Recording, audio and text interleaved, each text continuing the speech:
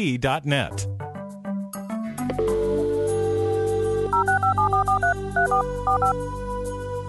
This is the Bible Line, a live radio call-in program with Dr. Carl Broggi. Dr. Broggi is the senior pastor of Community Bible Church of Beaufort, South Carolina. And for the next hour, he's available to answer your questions, providing biblical insight and wisdom for everyday Christian living. Our phone lines are open, and if you have a question, you may call 525-1859 locally, or outside the immediate area, call toll-free 877-924-7980. Now let's join Dr. Carl Broggi. Study and show yourself approved of God as a workman who is not ashamed, accurately handling the word of truth. We welcome you this hour to the Bible Line. You may be a first-time listener, and so let me just orient you. For the next hour, we will be taking people's questions via telephone, text, email, however you'd like to send it to us.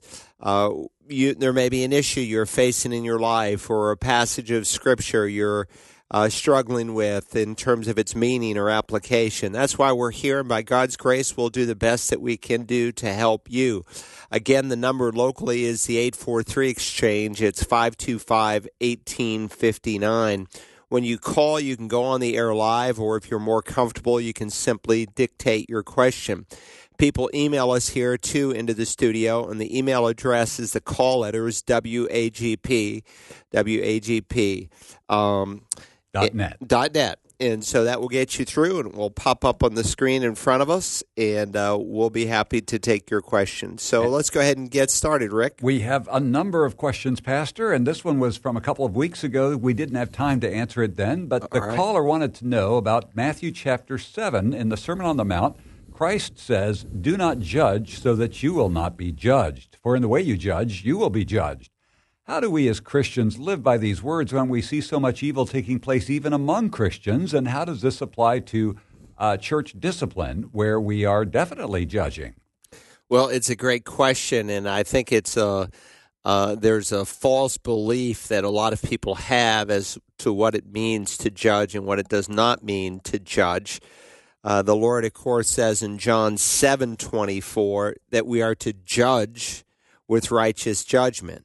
In fact, even the immediate context, you're quoting, of course, from the Sermon on the Mount, "Do not judge so that you will not be judged. From the way you judge, you will be judged, and by your standard of measure it will be measured to you. Why do you look at the speck that is in your brother's eye, but do not notice the log that is in your own eye? Or how can you say to your brother, 'Let me take the speck out of your eye,' and behold, the log is in your own eye, you hypocrite? First take the law out of your own eye, and then you will see clearly to take the speck out of your brother's eye." Of course, the broader context of the Sermon on the Mount, I suppose the key verse in the whole sermon is, "For I say to you, unless your righteousness surpasses that of the scribes and Pharisees, you will not enter the kingdom of heaven." So Christ calls us to have a higher righteousness than that of the Pharisees. And of course, in that scathing address that he gave in the last week of his public ministry in Matthew 23, he gave that series of woes. Woe to you, woe to you, woe to you. And of course, the repeated word throughout the sermon is hypocrite.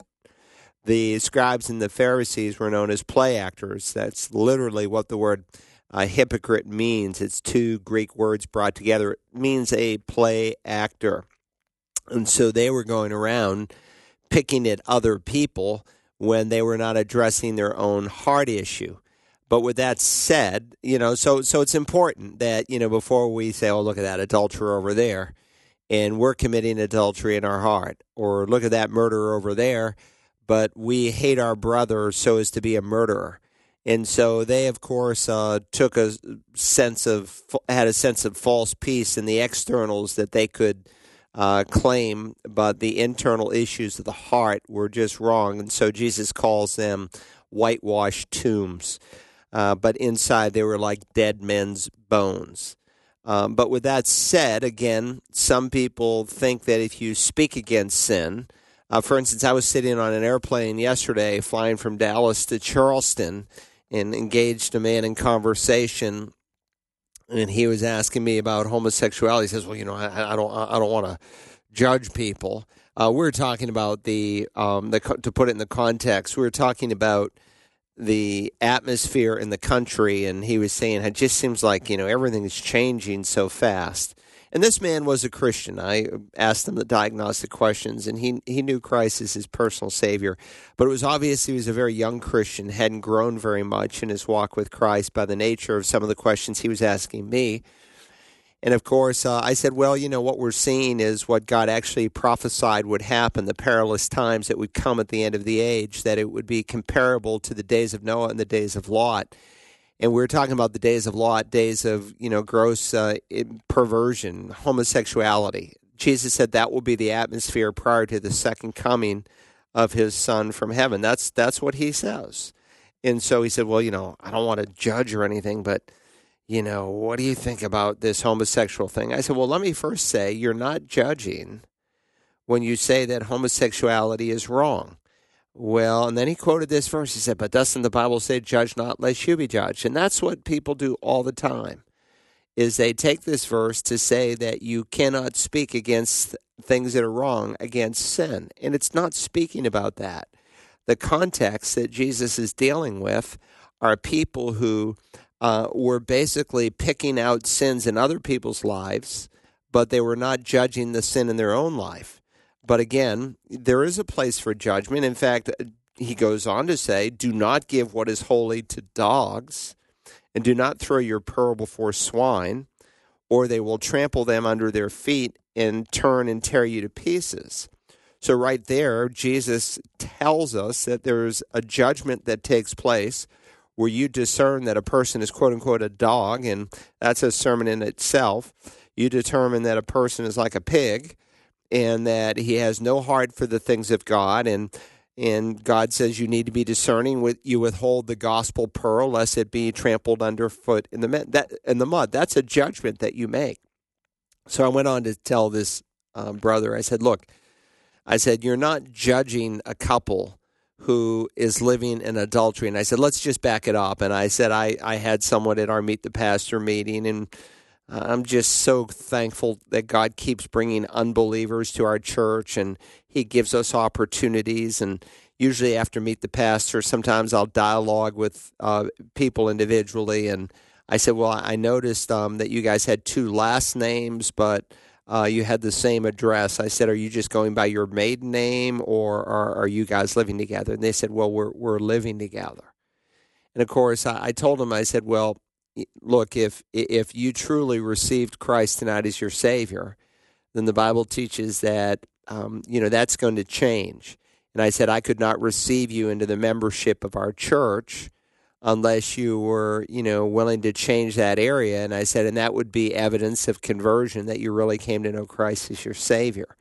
But when I pointed out that adultery was wrong, was I judging them? No, that's a judgment God has made. And then I went on to say to him, I said, look, when you say that homosexuality is sin, that's not a judgment you are making. That's a judgment God is making. One of the things that just kind of struck me in being in Dallas over the weekend is just everywhere you went, every store you went, right down to the Shake Shack, where they had some multicolored shake in honor of Gay Pride Month. And we went into a mall on Saturday to buy something for our new granddaughter, and every store, it was Gay Pride. It was this, it was that. We proudly endorse this month. Hey, listen, when a nation endorses what God calls an abomination, when that becomes the spirit of the nation, we are in deep trouble. We are just inviting God's hand of protection to leave the United States of America, and for him to allow more and more judgment upon us as a people. So you're not judging when you speak against sin. And so the second half of your question is, what about church discipline? Well, I think, again, it's interesting when Paul speaks of church discipline in the book of Galatians, he makes this statement, because the Bible does teach church discipline. If your brother sins, reprove him in quiet. You don't go and, hey, do you know what so-and-so's doing? No, it's just between you and God. If he doesn't listen, take two or three. If he doesn't listen, take it to the church. So the Bible teaches church discipline. And it's not to be done by just anyone as it moves through the stages. I think it's a role of the leaders in the church. And so Paul says in Galatians, brethren, even if anyone is caught up in any trespass, you who are spiritual. And he's speaking here of a word that speaks of spiritually mature people. Every born-again person in the loosest sense is spiritual in that he's been born from above. But not everyone is a mature Christian. And by mature, I don't mean having arrived, but a grown-up and a growing relationship with Christ. So if anyone is caught in any trespass, you who are spiritual, restore such a one. That's your goal, restoration. Restore such a one in a spirit of gentleness, each one looking to yourself so that you will not be tempted. So, one, there's an assumption that this person's heart is clear and clean. They are spiritual, that they're not engaged in the same sin they're going to discipline, and there's an admonition that they go with a spirit of gentleness and a spirit of caution, that if they go thinking, well, I could never do this, but by the grace of God, there go I. If they think I could never pull this off, I could never engage myself in this sin, then they're really tempting the devil to tempt them. So you're looking out to yourself so that you will not be tempted. So again, the fact that you are exercising church discipline is you are agreeing with a judgment that God has made. So judge not lest you be judged. It's a verse that is taken grossly out of context. And so today, if you speak against something like homosexuality, he's homophobic. No, you're just saying what God said. You are teaching what God said, and you're supposed to do that. We are to agree where God has given his statement. All right, very good. 843-525-1859. If you have a question on today's Bible Line, we've got a live caller standing by. Let's go to them now. Thanks for holding. Good morning. You're on the Bible Line. Well, good morning, gentlemen. My question is concerning 1 Peter, where it says about those who be scarcely saved, and some people they refer that as they're barely going to make it into heaven or by the skin of the teeth. And also another verse I got a question about where it says that we were kept by God's power. Is that referring to keeping our power from preventing from sinning, or kept by God's power of our salvation? Well, it's a fair question. Let me just turn there for a second in 1 Peter 4, and I've preached through the whole book of 1 Peter, so you might find it helpful just to even listen to that message. But nonetheless, he's dealing here with sharing in the sufferings of Christ, and so just to put it in context, beloved, do not be surprised at the fiery ordeal among you, which comes upon you for your testing as though some strange thing were happening to you. But to the degree that you share the sufferings of Christ, keep on rejoicing, so that also at the revelation of his glory you may rejoice with exultation. And so the book of 1 Peter deals at least with two kinds of suffering. There are three kinds that are described in the Bible. There's what we might call common suffering, and that's the kind of suffering that everyone experiences just because we are in a fallen world. Christians and non-Christians alike, for instance, can get cancer, can have heart attacks, can experience things because we live in a fallen world. I was in Dallas over the weekend, and a thunderstorm blew up with 70-mile-an-hour winds. And in Dallas itself, this large crane blew over, and it crashed through an apartment complex, and it killed a lady. That's what we would call common suffering, just because we live in a fallen world. There will be no hurricanes or tornadoes or vicious weather in the coming millennial kingdom, much less in the new heaven and the new earth. Then there's what we call Christian suffering, and there's carnal suffering. He's already addressed carnal suffering. That's the kind of suffering that we bring on ourselves because of our own sin. Here he's dealing with Christian suffering. So don't be surprised at the fiery ordeal that comes upon you. If you are reviled, he'll say in the next verse, for the name of Christ, you're blessed. And that's what Jesus taught.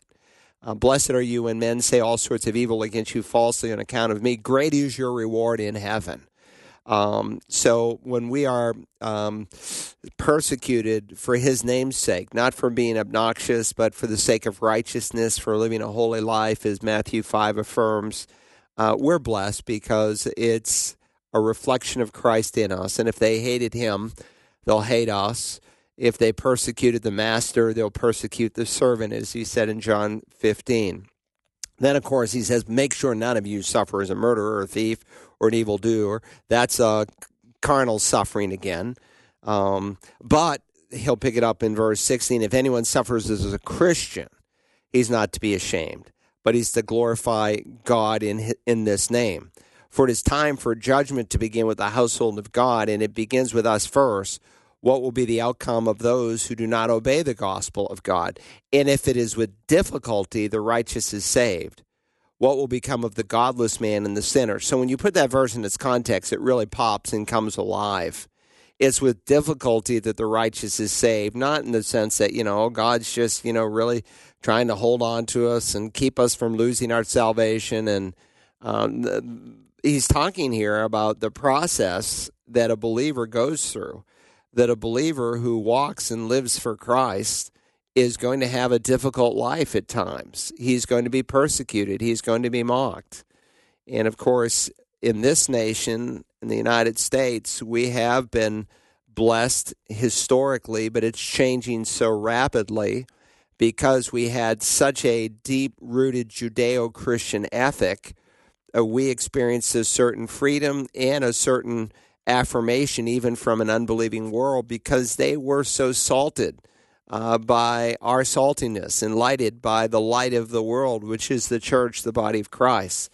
But now the church is becoming more like the world. Our light is diminishing. Because of that, it's giving evil a permission to spread, such that those who really are salty and those who are light are increasingly being mocked and persecuted and made fun of.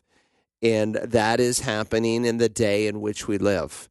So if you take a position on anything, you are seen as the bad guy, and your name will be mocked, and in some cases in the world, you will experience physical persecution. And, of course, Peter is writing right around the time of the Neronian persecutions. Nero was the emperor when he writes 1st and 2nd Peter. He was a hateful man. Christians were suffering deep persecution.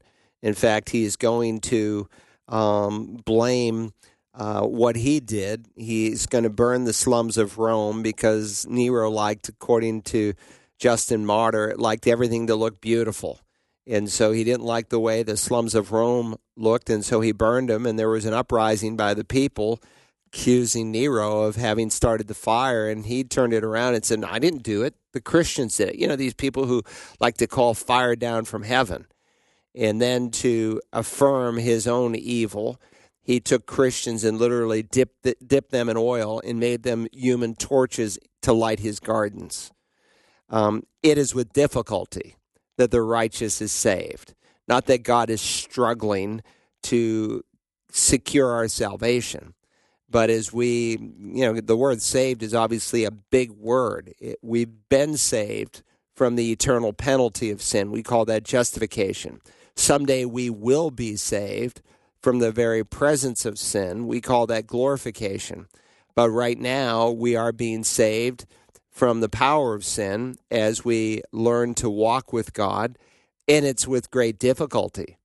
And we call this process sanctification.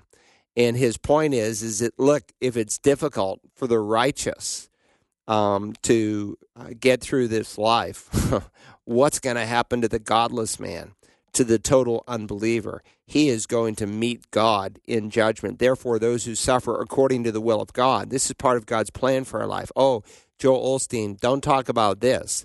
You ever stand up, Joel, on a Sunday morning and say, it is God's will for you to suffer? No, he's Mr. Positive. He's created a God in his own image. Therefore, those who suffer according to the will of God, because there are some who suffer not according to the will of God, even sometimes Christians. And he just highlighted some reasons why in verse 15. What are we to do? We are to entrust our souls to a faithful Creator in doing what is right. So again, context is everything when we look at a verse, and that's just a short answer. I have an hour-long sermon. If you might want to download the Search the Scriptures app and type in 1 Peter, and it will show you every message I preached on 1 Peter. and it might be helpful to you to listen to that message. Let's go to the next question. They're stacking up here. Indeed they are. We've got another live caller. Let's go to them now. Thanks for holding. Good morning. You're on the Bible line. Hi, good morning. I have a sort of two-part question.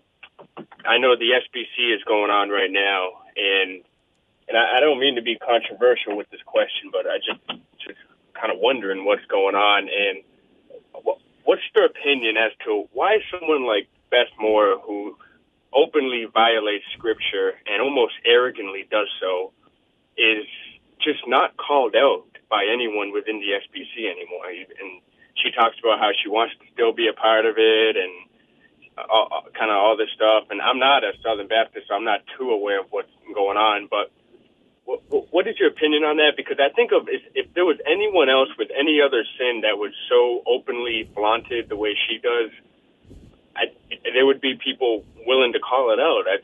Am I missing something? No, you're not missing anything at all. You're not missing anything at all. And I've had people get mad at me why we don't use Beth Moore Bible studies, but when she first started producing her Bible studies 20 years ago and someone asked me to review one, the one I reviewed at the time, it was a Bible study on the Tabernacle. It was filled with error. I thought, who is this woman? Why is Lifeway Books putting her on the press when that was, I think, maybe her very first Bible study. Maybe she's updated, but it was just filled with error.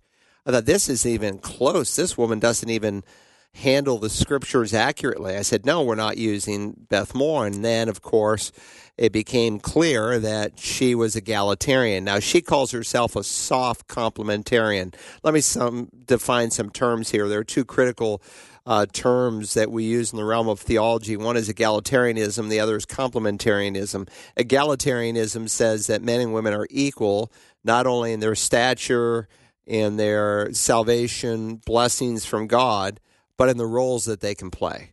So a woman can be just as much the head of the home as a man can be. You got to really manipulate some Scripture to come to that. A woman can be a pastor in a church just as much as a man can be. That's egalitarianism, where roles can be identical. Then there is what we call complementarianism, and complementarianism historically referred to those who acknowledge that men and women are equal in their stature before God and the salvation blessings that we equally receive, that we're co-heirs with Christ, as Peter will remind husbands and wives, but that we have different roles to play in the church and in the home.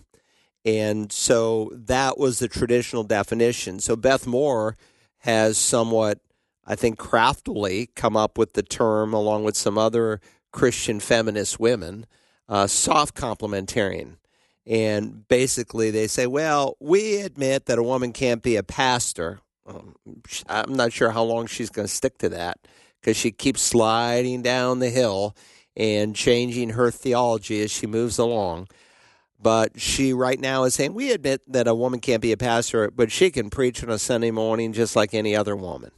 And so now there's a new brashness and boldness and an open publicity every time she preaches on a Sunday morning, as she did last Sunday. And that is really bad. That is really bad. And we've got guys like J.D. Greear, who's the president of the Southern Baptist Convention. And again, these guys like to be liked. They just like to be liked. I've lost my respect for J.D. Greear. And so he's now a soft complementarian, because certainly you don't want to take an issue. You don't want to take a stance on this issue, because you'll ostracize some people who are being shaped more by the culture than they are by Scripture, and they won't come to your church. And you might drop from 10,000 to 8,000 in a week if you preached a sermon that actually had the truth in it. So if you like to be liked, you're going to lose constituents. You're going to lose finances. You might cut away at your salary. And that's just, look, those who teach the Word of God will face a stricter judgment. That's why he exhorts us, let not many to become teachers. There's a stewardship in that. Bottom line, Beth Moore is a flirt. She is a flirt. And she has basically bamboozled these guys. And so many of them, I just think she's a flirt. And with that said, they're caving into her. The disrespectful things, the incredible disrespectful comments that she makes about men of God is absolutely appalling to me. There's a young man, I say young, he's in his 30s now, and Owen Strack, and I met Owen 6 or 7 years ago when my son-in-law was studying at Southern Baptist Theological Seminary. He's now a professor at Midwestern Baptist. He's doing a tremendous job, and he is not afraid to stand up and to say, hey, look, we're moving in the wrong direction. So I think what you'll see next is not this year's convention, but probably next year's convention when there's an opportunity again, is that people are going to suggest Beth Moore be the president of the Southern Baptist Convention. It's a clear violation of 1 Timothy 2. It doesn't simply apply to the local church. It applies very clearly to the roles that God has given men and women. And so he couldn't have said it any more plainly than he did. He said, I will not have a woman to teach or exercise authority over a man. I will not allow a woman to teach or exercise authority over a man. That's what God said. And what Beth Moore, unfortunately, is doing in her soft complementarianism is she's not really encouraging women to rise up to the high and holy calling that they do have.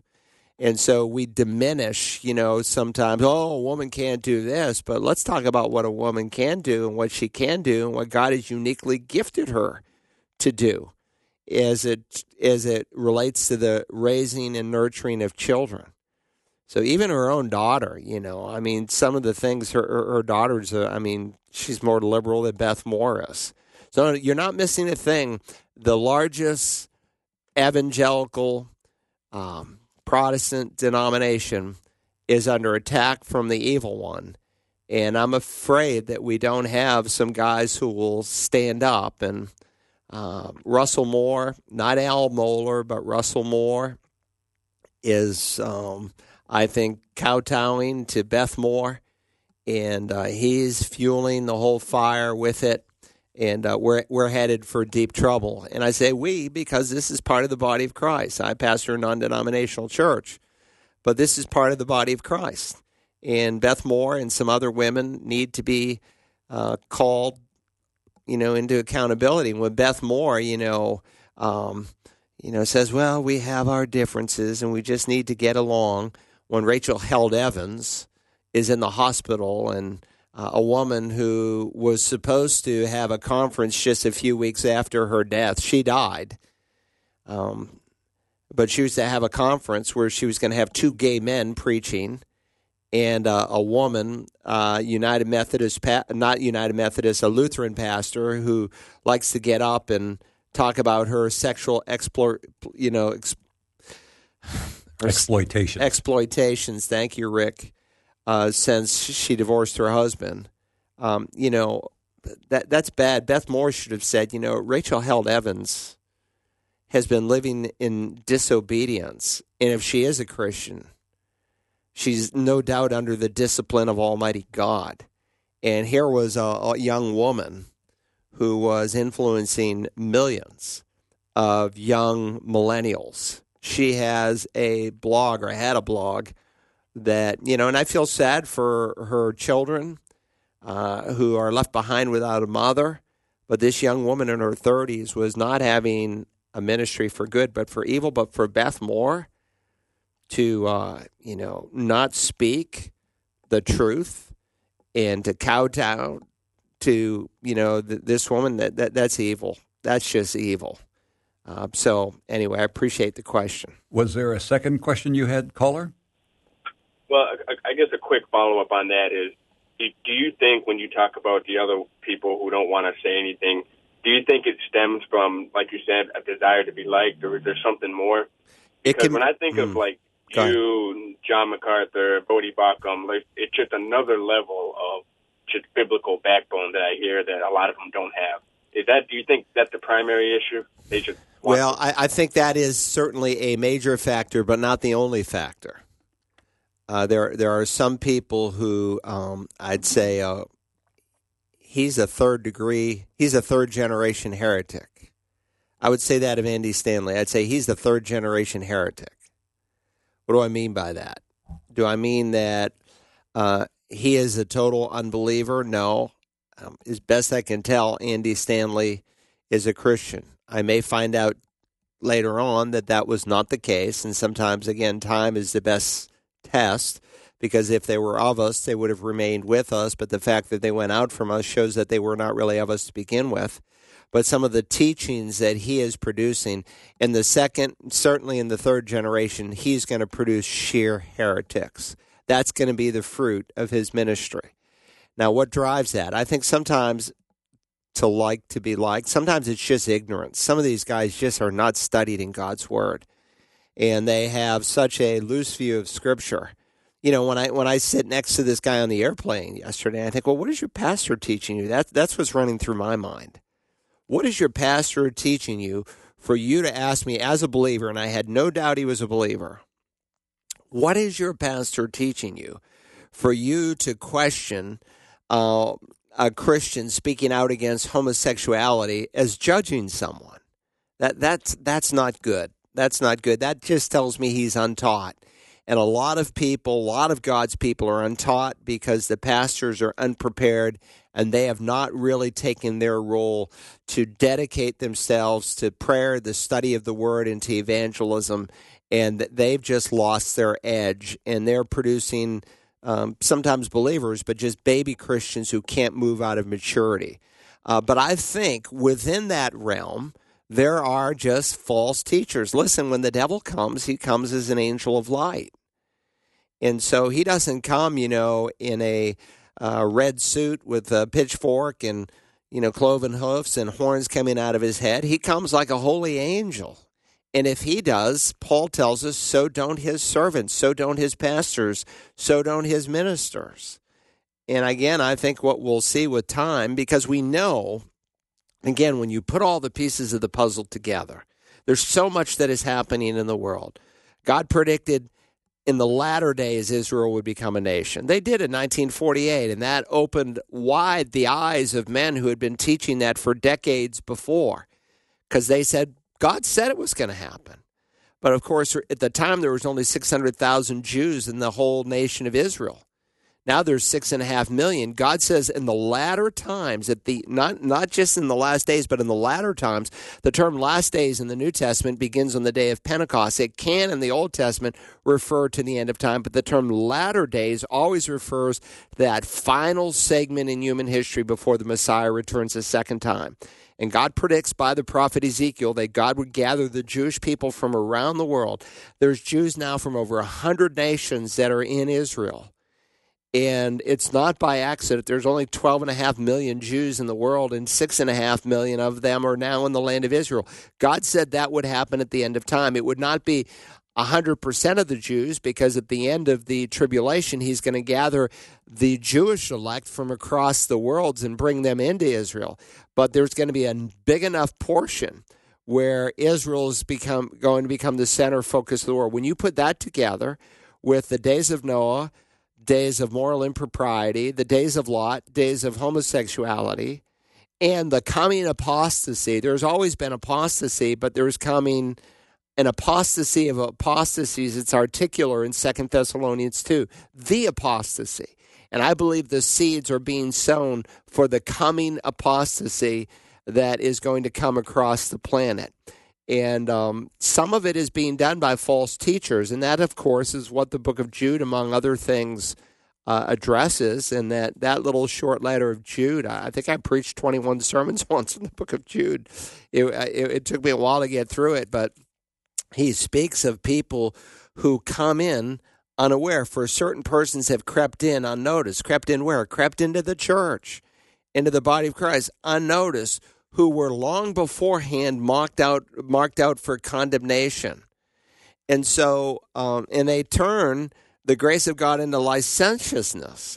And in the process, they deny our only Master and Savior, Jesus Christ. And so if unbelieving false teachers can enter into the church, then we should have our antennas up and we should have some kind of a litmus test. And when you have weak pastors who like to be liked or who are just ignorant of the scriptures, and it's their own fault and they've neglected a high and holy role, then we're going to see the kinds of things that we see happening. I mean, I can't believe we don't have more men standing up against Beth Moore and her whole feminist thing, and why we have these Southern Baptist churches blindly receiving her literature. Hey, listen, Rachel Held Evans used to be a major seller on Lifeway books. Finally, Lifeway had to take her down because of her endorsement of gay marriage and other things. Well, maybe they're going to take down Beth Moore, but let's not touch Beth Moore because she makes us millions of dollars.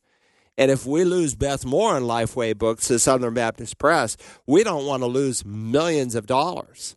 So there's a lot of things that drive this ship. Anyway, appreciate the question. Let's go to the next one. 843-525-1859. If you have a question on today's Bible Line, and we had another person that had a question about Bob Goff.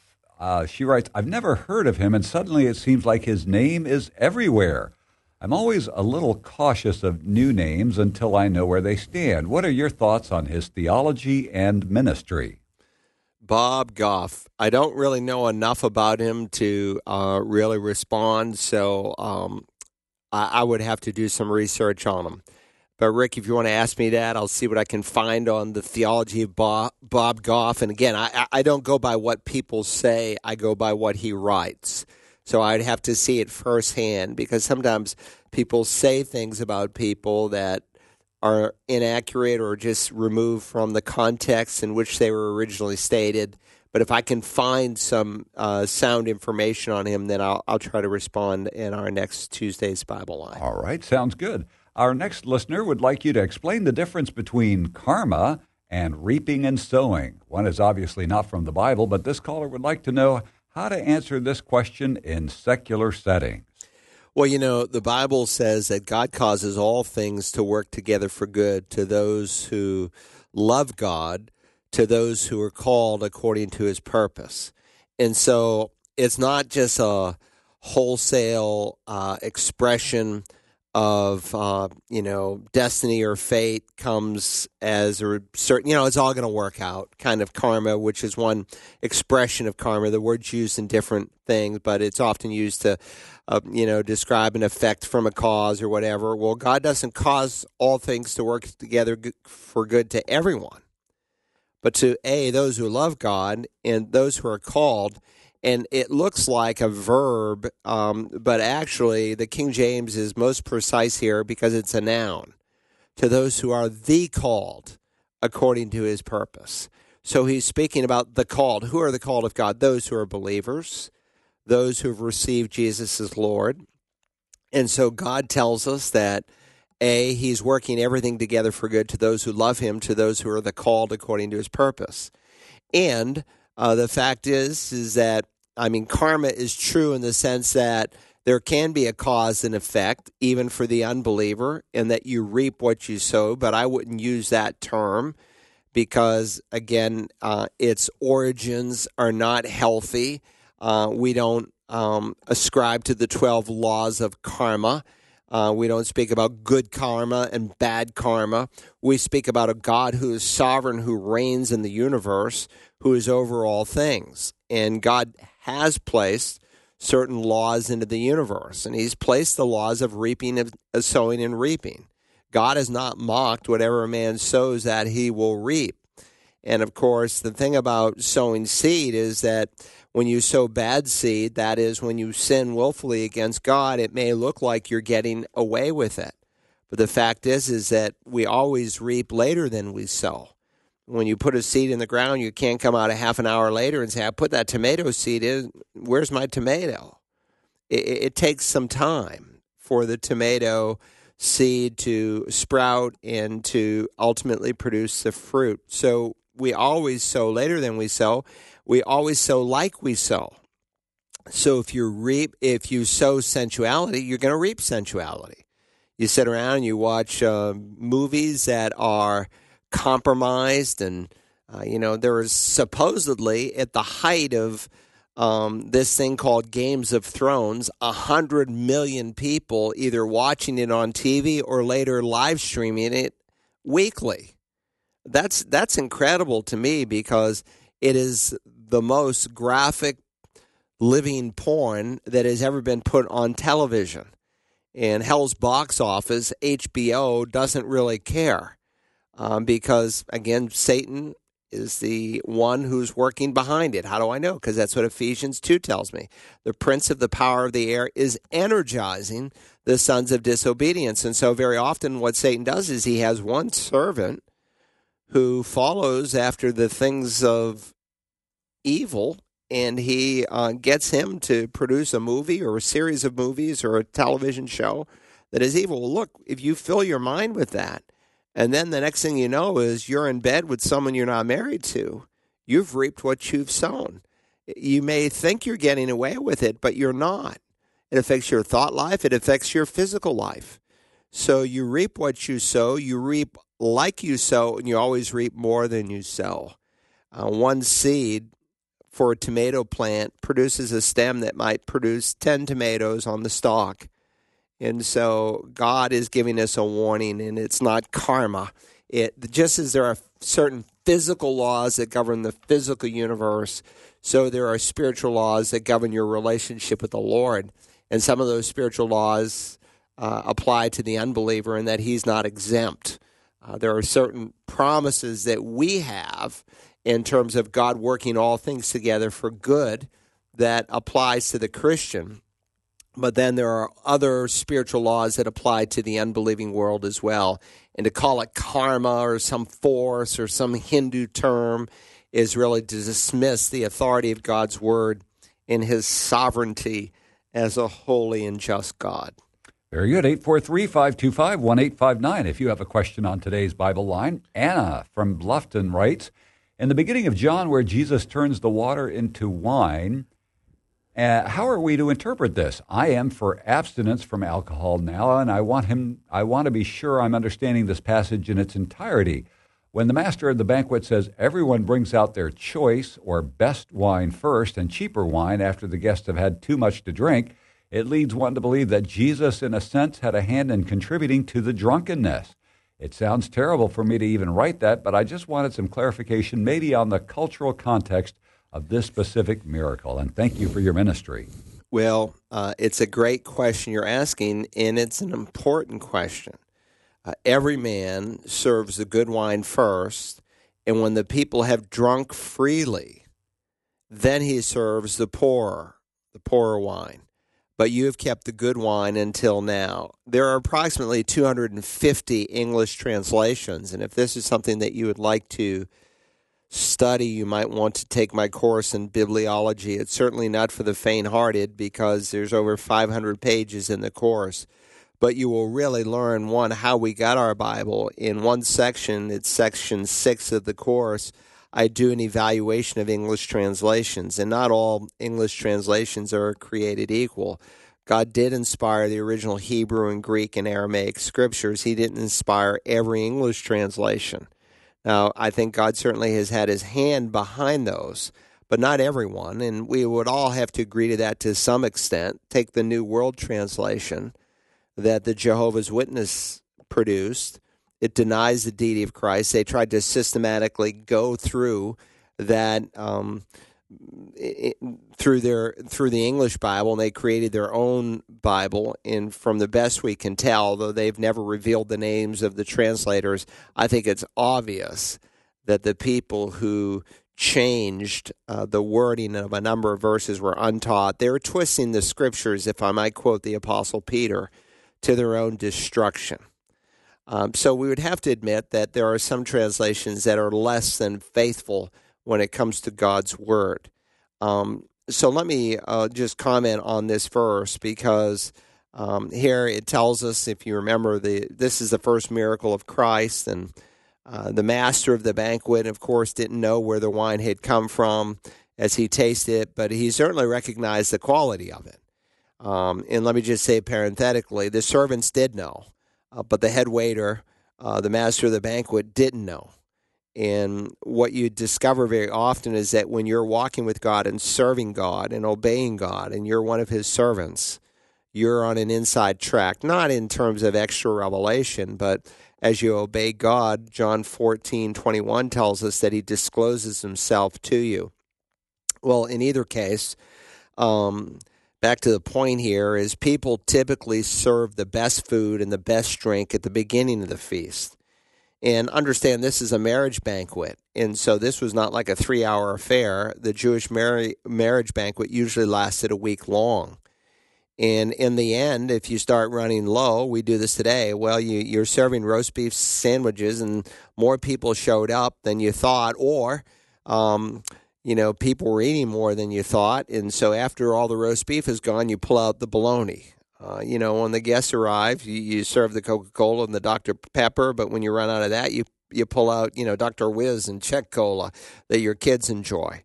And so the head waiter, when he tasted the wine that Jesus made, it was so superior in flavor to anything they had had. He calls the bridegroom and he questions him on it. And again, this is a verse that is so grossly abused, even by Christians, but certainly by unbelievers, to justify drinking. In fact, there are 3 verses I often say in the Sinner's Bible. God helps those who help themselves. Judge not, lest you be judged. We've already heard that one this morning. And Jesus made wine. And they argue that basically what was happening here is that people were getting kind of buzzed, and now this superior wine comes out, and it is so superior, they're scratching their head. Normally you serve the best stuff first, but when people are so drunk and buzzed and high, then why would you serve the best stuff last? Because by then it doesn't make any difference, and they usually can't tell the difference. Well, let me just say that interpretation is blasphemous in my view, and you quoted here the New International Version. And unfortunately, the NIV was not done entirely by inerrantists and by people who knew Christ as their Savior.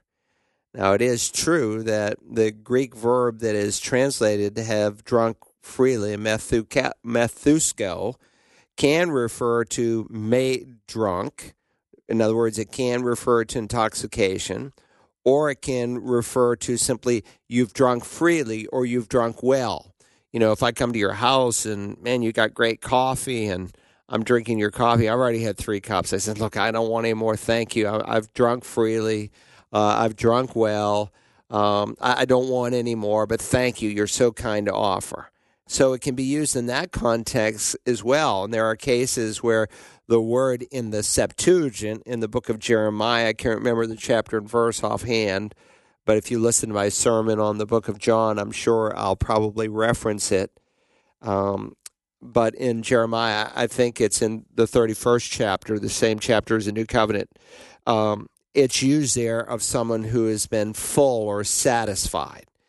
And so to say, well, Jesus was involved in making people drunk, and now he's going to make them drunker, is just utter blasphemy. And so out of the 250 English translations, I only know of 2. And you've quoted here from the New International Version, where it is referenced, they have become drunk. And so what then they are saying is, these people are high, and Jesus is going to make them higher. And that's just blasphemy. It's saying that Jesus is leading people into sin, and that's evil. The point is that when people have been full or satisfied with the best, it's okay to serve the poor. It's not a big deal to pull out the bologna sandwiches and the Czech Cola when you've treated your guests with the highest level of quality. And the focus really here is not on the kind of wine, but the quality of the flavor. But let me just say, Jesus was never engaged in making people drunk. In fact, if you think about it for just a moment, where did fermentation come from? Fermentation came as a result of the fall. It came as a result of the fall. Prior to the fall, if you had grapes and you squeezed the juice, it would be wine. It would be fresh grape juice, which can refer to freshly squeezed grape juice before it fermented.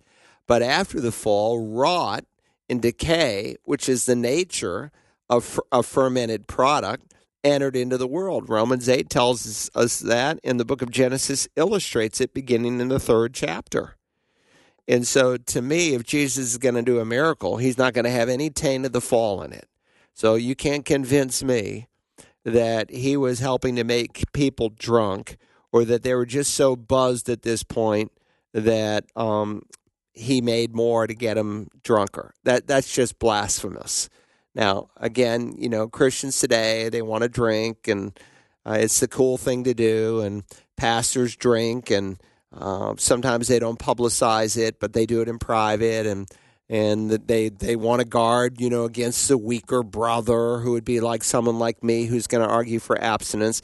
I'm going to argue for abstinence not on the basis of ignorance, but on the basis of biblical scholarship. And you might want to go to my website at searchthescriptures.org, and there's an article by Robert Stein, like a beer stein, Robert Stein. And he was a graduate of Princeton Theological Seminary. He was a fine, godly man, graduated before Princeton had totally gone over the edge. He's like around 90 now, unless he's gone home to be with the Lord. But he wrote an excellent article called Wine Drinking in the New Testament. It's very well done, and it basically deals with some of these issues. Christians today who are drinking, whiskey and vodka and all these other things, they're living in such deep sin. And then those Christians who are drinking fermented wine, they are drinking strong drink, which God forbids in his word. And again, the argument for them to show otherwise from the original historical context and what was meant by strong drink, it's on them. It's not on me. It's on them.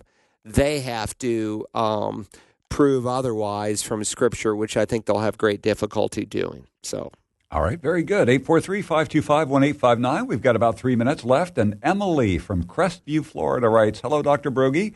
So a coworker of mine asked me this question: why did God choose to send Jesus down as a Jew? My answer was because of the promise he made to Abraham, and Israel was and is God's chosen people. And he said that was not the correct answer. I'm feeling a little confused, so I thought I could bring it to you.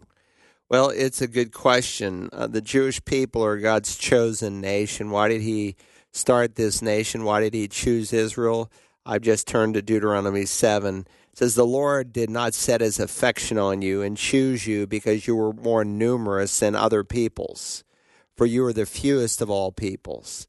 But it was because the Lord loved you and kept the oath that he swore to your forefathers, that he brought you out, namely out of Egypt, contextually with a mighty hand, and redeemed you from the land of slavery, from the power of Pharaoh, the king of Egypt. Know therefore that the Lord your God is God. He is faithful, keeping his covenant of love to 1,000 generations of those who love him and keep his commands. So God chooses the nation of Israel to be his people because he has to bring the Messiah through some nation. You have to be able to discern and to know, is this person the Messiah of the world? And God didn't want it to be left to guesswork. Well, he looks like a Messiah. No, God gave a prophetic plan by which you could know who the Messiah would be. And so think about this for a second. There was a time when there were no Jews in the world. Who was the first Jew? A Gentile by the name of Abram, who God later names Abraham. He was a Gentile originally. Remember, Noah was a Gentile. Adam was a Gentile. Everybody was a Gentile in that they were of the nations of the world. But there comes a dividing line at some point where God speaks of Jews and Gentiles. And so he starts a new nation with Abraham by calling him, setting him apart, and they marry within a certain line of people, and they can't marry outside of that line. And there's a covenant that God makes where he says, Abraham, through your offspring, all the nations of the world are going to be blessed. And so in Genesis 12, Genesis 15, he restates the Abrahamic covenant. Genesis 17, he gives the sign of the covenant. And God, what is he doing? He is creating a people who, by the way, were to be a witness to the Gentile peoples of the world, but they become his spokespeople that he uses. And he narrows the focus. The Messiah is going to be a Jew. Not only is he going to be a Jew out of the 12 tribes, he's going to come from the tribe of Judah. Oh, not only is he going to come from the tribe of Judah, he's going to be of the family of David. He's going to be born of a virgin. What is God doing? He's narrowing the scope so that we could identify who the true Messiah was and is, and it's namely the Lord Jesus. Wish I had more time for that question. It's a great question. Appreciate you asking it. Thanks for joining us today here at Search the Scriptures as we are here for the Bible Line.